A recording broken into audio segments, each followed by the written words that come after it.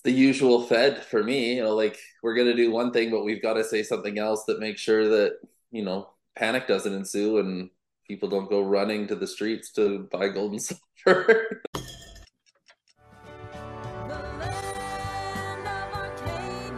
Well, hello there, my friends. Chris Marcus here with you for Arcadia Economics, and we are talking silver once again today, joined by my dear friend Steve Cope of Silver Viper Minerals, who is going to attempt to shed some light on some of the fascinating dynamics that are going on in the silver market. We're recording on Tuesday, June 20th, where by the time this airs on Wednesday, I'm sure everyone will still remember that we had quite a dip in the silver price once again. With the main cause being apparently just that the COMEX Open, which has really been the case quite a bit over these past couple of weeks, seen a lot of slams with heavy volume on the Open.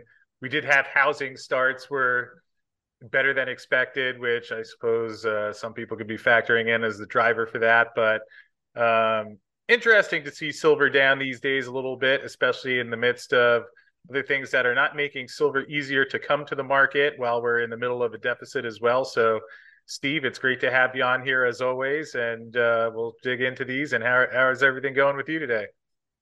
It's going all right, Chris. This market, we continue to always bang our heads against the walls. We see what's happening and then see what's happening to silver. But it's an interesting time, and I'm sure we're going to dive into some things today. But there's definitely a lot going on out there that still show why silver is going to have its moment. We all just have to be patient. Yeah, and certainly one of those we'll dig into, which we've talked about before, of whether we're heading towards as it's like on one hand you think, all right, well, something happens, the things will get resolved, we'll have a steady silver supply going forward, although we've talked about many of the reasons why it seems to be more and more perhaps in jeopardy, and we'll dig into another one today, although obviously wanted to start with the Federal Reserve. I know you're a big fan of Jerome Powell and everything that's been going on out there. We did have the pause. I guess they like to refer to it as a skip. But curious your thoughts that where we finally did see a pause in the interest rate hiking cycle last week, suggesting perhaps that there now may be two more hikes later this year. But any thoughts on what we saw out of the Fed last week? It's the usual Fed for me. Like we're going to do one thing, but we've got to say something else that makes sure that panic doesn't ensue and people don't go running to the streets to buy gold and silver. It's let's pause. Okay, we're pausing or we're skipping, like you say, but we're going to do two more, and yet as we talked about last time, we've already seen the pressure they're putting on their banks by raising rates to the point where banks are going under. So if you're going to raise rates, you're going to continue to put pressure on them. You're going to continue to print money to bail them out, as these banks can't afford to meet, and people are going to be panicking and making a run on those banks to get their capital out. So yes, okay, fine. They want to do two more rate hikes that way. It's still not going to stop inflation because we've seen, what's in those inflation, and that raising rates doesn't stop, what's driving inflation. So, that raising rates can hurt housing. So, yes, it can bring inflation down on the housing side, but it's not going to change anything that's happening on the oil side, and it's not going to change anything that's happening in your grocery stores on your goods, because by raising rates, you're actually driving those prices up higher. So where is this going to stop? I mean, we were laughing. I saw Canada pulled out DVD players from their inflationary target, and I was like, well, that's been keeping the inflation number down because people haven't bought a DVD player in a decade, and yet here we go, we're taking that out of the mix. I guess DVD players couldn't go down any lower, so it wasn't helping their inflation numbers anymore. But um, it's we know the inflation numbers are made up, and they the basket of goods that they put in them, they manipulate, and as an excuse, they're using it to raise interest rates. But again, you can't raise interest rates because of the pressure it's putting on their banks. So fine, if we're going to do two, you're going to do two this year, and then you're going to lower rates quickly because you need to. We'll see. But again, it's just putting off the inevitable, and we know what's coming. So we have to be patient. Yeah, and especially one of the things I continue to think will be challenging as we go forward this year. We've all read a lot about the issues in the commercial real estate sector, where a lot of that debt is coming due, set to be rolled over at higher rates. We've read stories about some of these builders just handing over the keys to the banks. And obviously, a lot of that debt is owned by some of these regional banks. So, not an ideal situation there. And you mentioned how Fed talked about in their dot plot perhaps two more rate hikes this year, which I think was a little surprising to the market. Although, here's something else that I wanted to make sure people saw and love to get your comment on because here's Jerome Powell in his press conference afterward, which I'm sure you watched and were riveted by.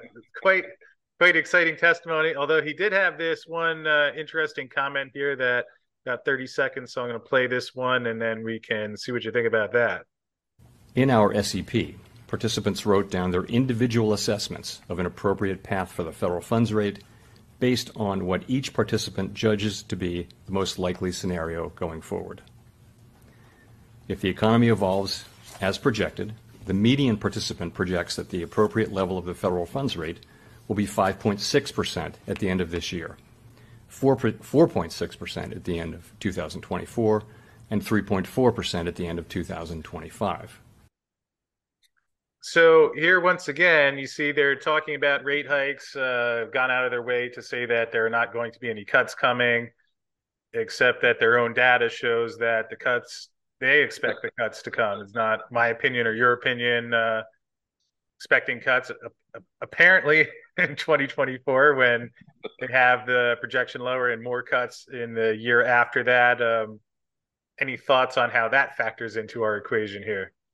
Well, that's what we all expect. I mean, that's maybe not the this year. I mean, fine, we'll talk about the two rate hikes this year, but that was the expectation before that announcement was we need to be cutting by the end of this year and then continue to cut. And I mean, the IMF came out and said it. The IMF said, all these big, tier one, these top countries, we expect them to go back to 0% or negative interest rates because they can't exist up at these higher interest rates. And historically, these rates aren't even that high, but it's just given the stress and where these economies are at, these rates aren't sustainable. So it doesn't surprise me because that's what everyone has been expecting is going to happen for years. And I love that little tidbit. Oh yeah, I think he said, "Well, we're not going to lower rates for 2 years," and then their own data says, "Well, actually, we expect to lower next year." Great. Well, that is how these things often go. Although something else that happened last week that was interesting, your very own Bank of Canada had a somewhat unexpected rate hike. We also saw another rate hike from the European Central Bank, and something that would, you could say, theoretically affect gold and silver prices, where if some of these other banks continue to hike, with gold and silver often trading inversely to the dollar index, and they're going to keep raising interest rates. And it's pretty interesting here. You see UK inflation coming in at 7.8% as they're measuring over the past 12 months. Here in the Eurozone, annual inflation 6.1% in May, down from 7% in April. So still some pretty high inflation rates that they're experiencing in the US. The government numbers showing things are down quite a bit over the past year, but leaves a lot of these other central banks in the position where you would think that they probably have some more rate hikes to come relative to whatever the Fed ends up doing. Yeah, I know. I Europe and England. They've lagged on the rate hikes relative to North America. So I'm not. I guess you would still expect them. I think they're lagging us by about 6 months to a year. Canada surprised me, having living here. Canada, I think, is more targeted around housing. We 30% of our roughly 30% of our inflation is pegged to the housing market, and our government here has really tried to crack down on making housing more affordable and not succeeding at that. But they when it came out that Canada and the US, we're looking at be pausing and lowering rates, all of a sudden we saw an instant rebound in our housing market and people got confidence and started buying, myself included. And then all of a sudden, yeah, there was a surprise rate hike there. And that's where the rate hikes in Canada are really targeting inflation, is around our housing market. It's obviously, it hasn't affected us. We all go to the grocery store and we see, the packaging and the size of goods shrinking while the prices are going up. And so that side of the inflation it hasn't helped at all. But the housing side is definitely where they've been targeting the inflation in Canada, and I think that's been on our there's been pressure on our government for a very long time to try and lower housing prices to make it more affordable. It's just, a lot of our housing market and the prices that people see are based around Vancouver and Toronto, and those markets, seem to be immune to massive pullbacks in prices. They're desirable economic hubs. We've, in BC here, we've paused foreign buying, but there's all sorts of ways around that for 2 years. And so we had a pullback from the crazy highs that we had, but then housing prices the last 3 4 months started to rebound and come back, and as buyers were getting confidence coming back in the market, and so I think that's why they made the decision here to raise the rates again, because they saw that that wasn't helping their inflation numbers when it's housing is 30% of it, and all of a sudden it's starting to go right back up. Again, the US has been a bit different because their banks, your mortgage rate isn't necessarily tied directly to your Fed funds rate, where in Canada, like, are, those rates directly affect your mortgages. We've watched in the US where mortgage rates were actually coming down last year, and that wasn't the case in Canada. Every time one of these rate hikes happen, our mortgage rates have gone up and up and up and up. And I've always been surprised because I thought the banks would be, they've always want to have their money lent out. And in Canada, they're much stricter on how they give their money out versus the banks and the type of mortgages that we give here. How much we have to put down on down payments. They are very strict, but our Canadian banks, I think, have got in trouble because they were starting to invest in things that had exposure to the U.S. real estate market, which created some concerns in investors that were looking at our banks. But again, the interest rate that was surprising in Canada. Wasn't a surprise that the U.S. paused. What was a surprise, like you said, was the announcement that we expect 2 more hikes this year. But then out of the other side of their mouth, like you said in the last video we watched, that we see, but next year we expect it to drop by a percentage. So we'll see what happens. I mean, the Fed does this. They've done this my entire career. They say one thing and you say it should be positive, but as soon as they get a chance to speak, they try and represent the opposite side to balance things out and not let things or people, go running and continue to run when it comes to precious metals. Well, that does seem to be the trajectory of the Fed. Obviously, the inflation was transitory, turned out to not be the case. And it'll be interesting to see how they handle that all going forward. Unfortunately, it seems somewhat unfortunate to me that that does end up having such a significant impact on the gold and silver markets, often divorcing them from some of the underlying fundamentals. And Steve, one that I wanted to bring up to you here, I found this interesting. I hadn't seen this before, but this was from the USGS.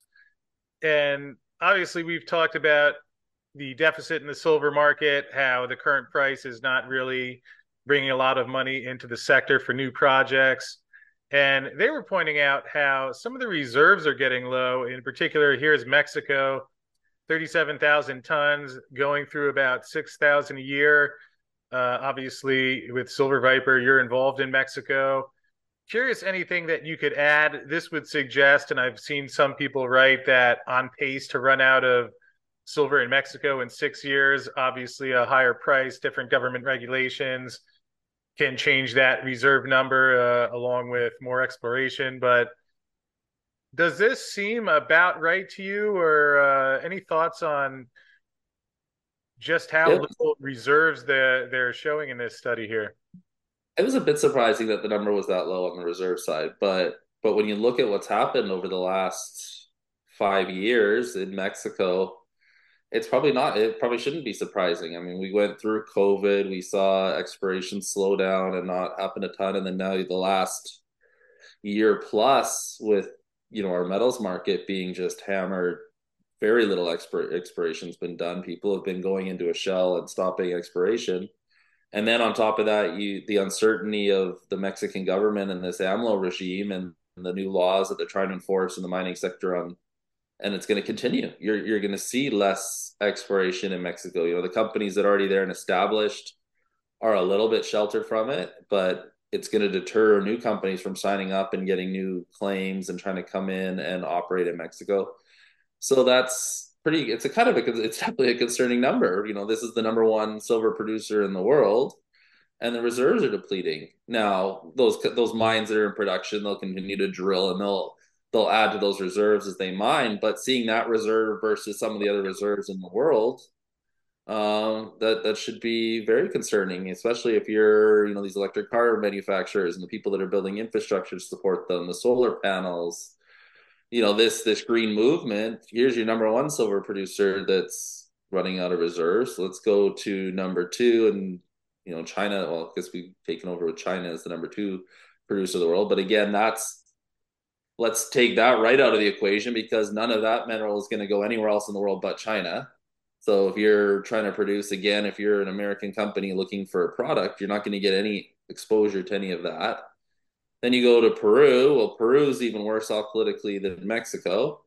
You can throw Chile into the mix there. I mean, that's pretty much a write-off now, as far as you're going to get it as a byproduct, but you're not going to see anything new happening there. You've got a healthy reserve in Australia, but again, that's never really been Australia's focus. Australia's always been focused more around the gold side.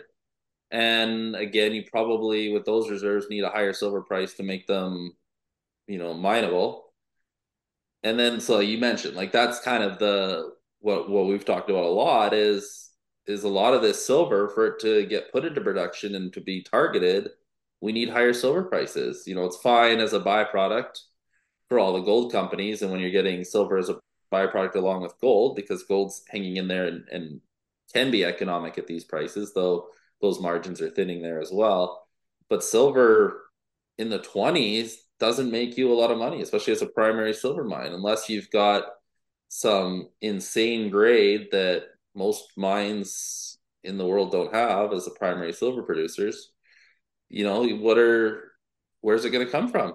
And that's what we've talked about a lot is forget all the rest of the noise that we see out there. The simple fact is if the world wants silver, the world's going to have to pay for silver, and they're going to have to pay a lot more per ounce to justify bringing on a lot of these projects that aren't included in these reserves because under at least on the North American companies under 43-101 in Canada, we can't report resources anymore that aren't economic. And this is saying reserve. So granted, if that's a reserve, that's gone through all the other levels, and it absolutely has to be economic. That's not including any of the additional resources that are probably sitting in measured, indicated, and inferred under our 43-101 standards. That'll just be proven improbable. But so there are a lot more ounces above that people could say are economic that would be additional. And so it would be an interesting second column above and beyond the reserves to see what the resources are in those countries that have been reported under proper filing terms. But again, I mean, it's the world, the reserves are depleting, the resources are depleting. There's less and less new projects found. And a lot of the ones that are found need higher metals prices to be economic before someone's going to have confidence to put them and spend all the money it takes to put something in production. So the simple laws of supply and demand, these prices have to go up, especially given the green movement, all these new uses for silver.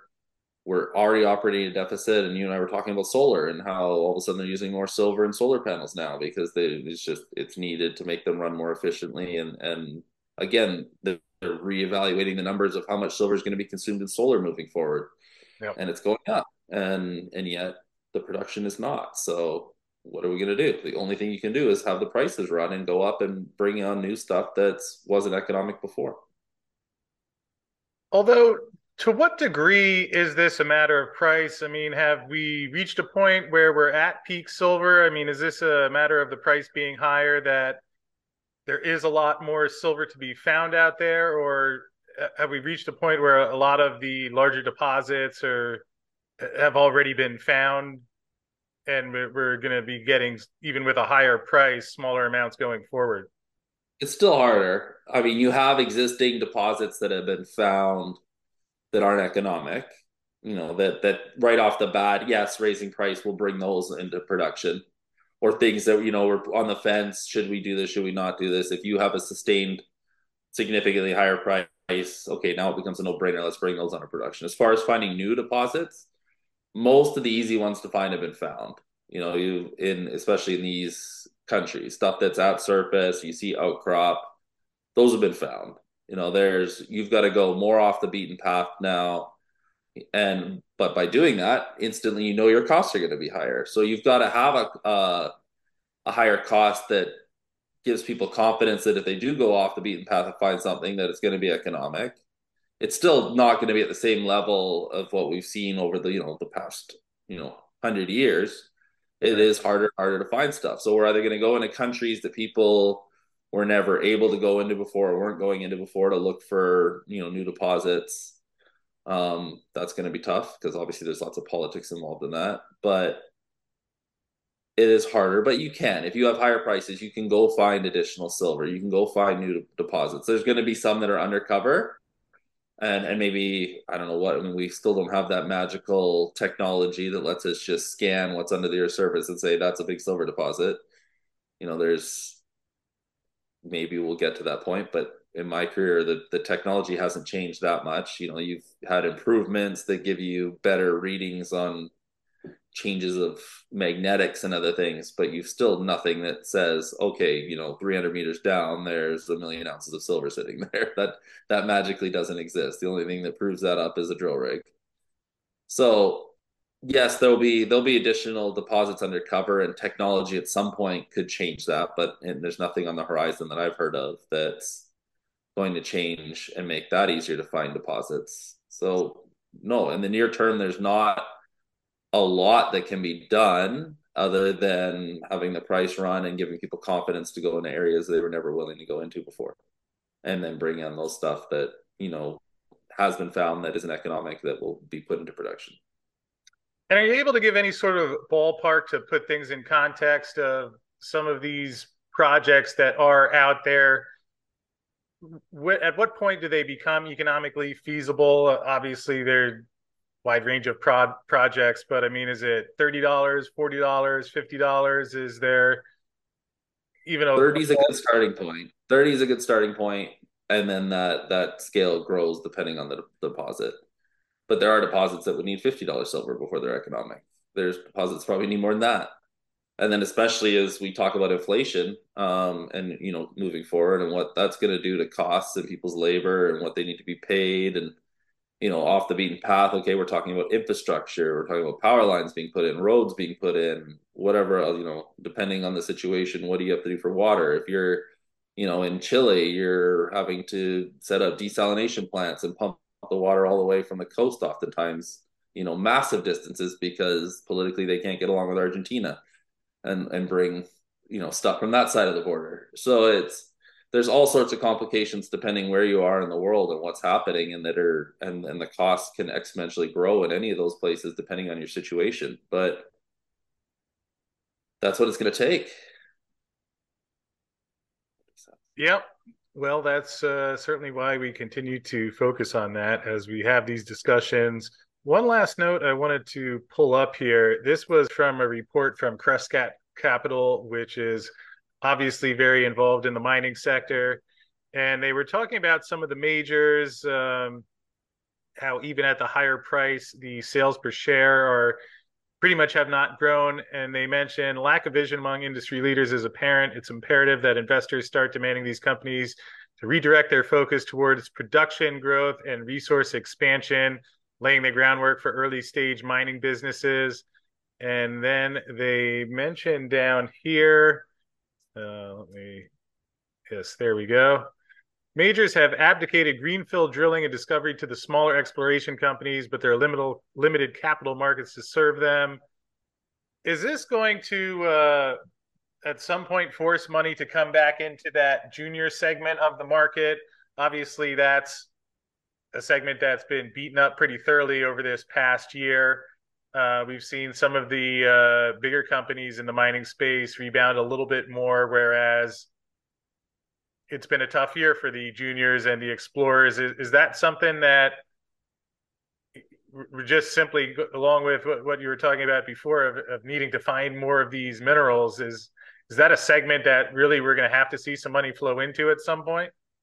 Yeah, and that's what always happens. I mean, when a sector starts to rebound, the capital, when it first pours into the majors first and foremost, and then as you have sustained gains there, which they haven't really had yet, that investment starts to trickle down and trickle down. But what definitely has been lacking over the last even more than a year, I mean, let's say 5, 10 years, is the majors haven't redeployed their capital into the juniors themselves, which is also an important part of financing the junior space. And as the money is dried up amongst all the funds, because they haven't had their inflows, normally in these markets, it's the producers that step in and start financing the juniors, and the producers haven't, they've done it a little bit, but they haven't been doing it at the same level they've done in the past yet. And that comes, and you can see it, as metal prices move up, and these guys, but they're losing, their reserves are going down. We just looked at the reserve chart, and the only way they're going to replace those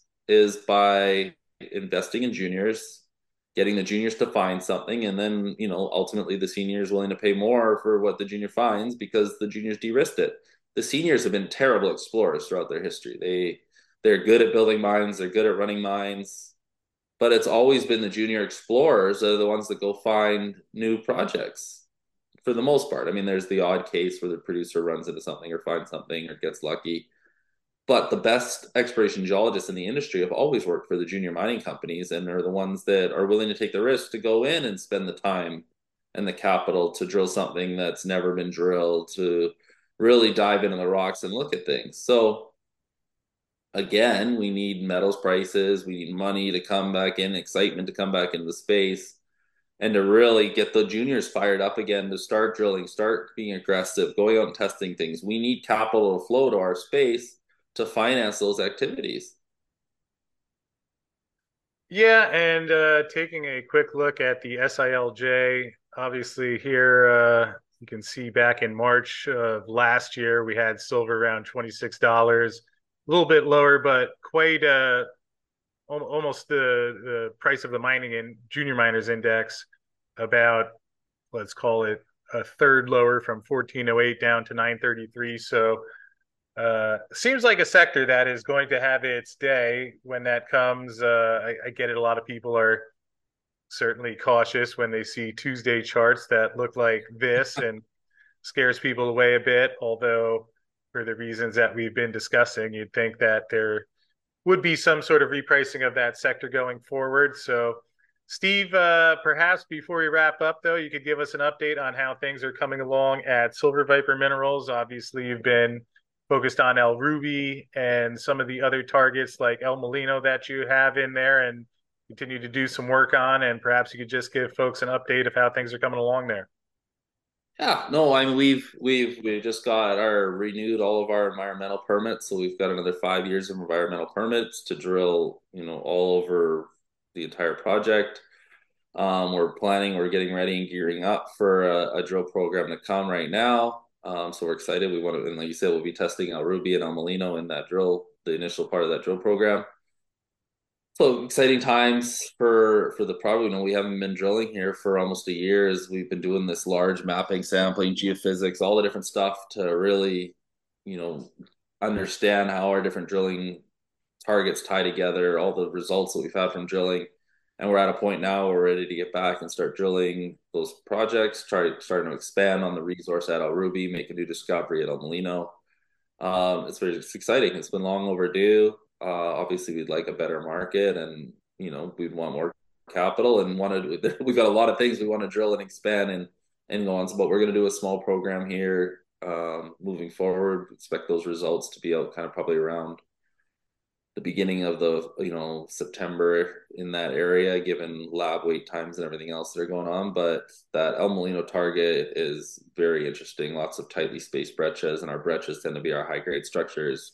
El Ruby, we want to test our deep target that was part of that investment thesis of Crash Cat and Clinton Heading was El Ruby, and what we're sitting on here is one of these gold carbonate based metal systems. So that will come in at a deeper contact below where our resource is at El Ruby, and there you can hit bonanza grades of gold, silver, and base metals. So again, testing El Ruby at depth is important, but also expanding the open pit of El Ruby both to the north and south. So, and with that, we follow up, and by the end of the year, we'll have a resource update on the entire project. So again, very exciting, lots and lots of areas to test to make new discoveries, as well as expanding on our existing resources.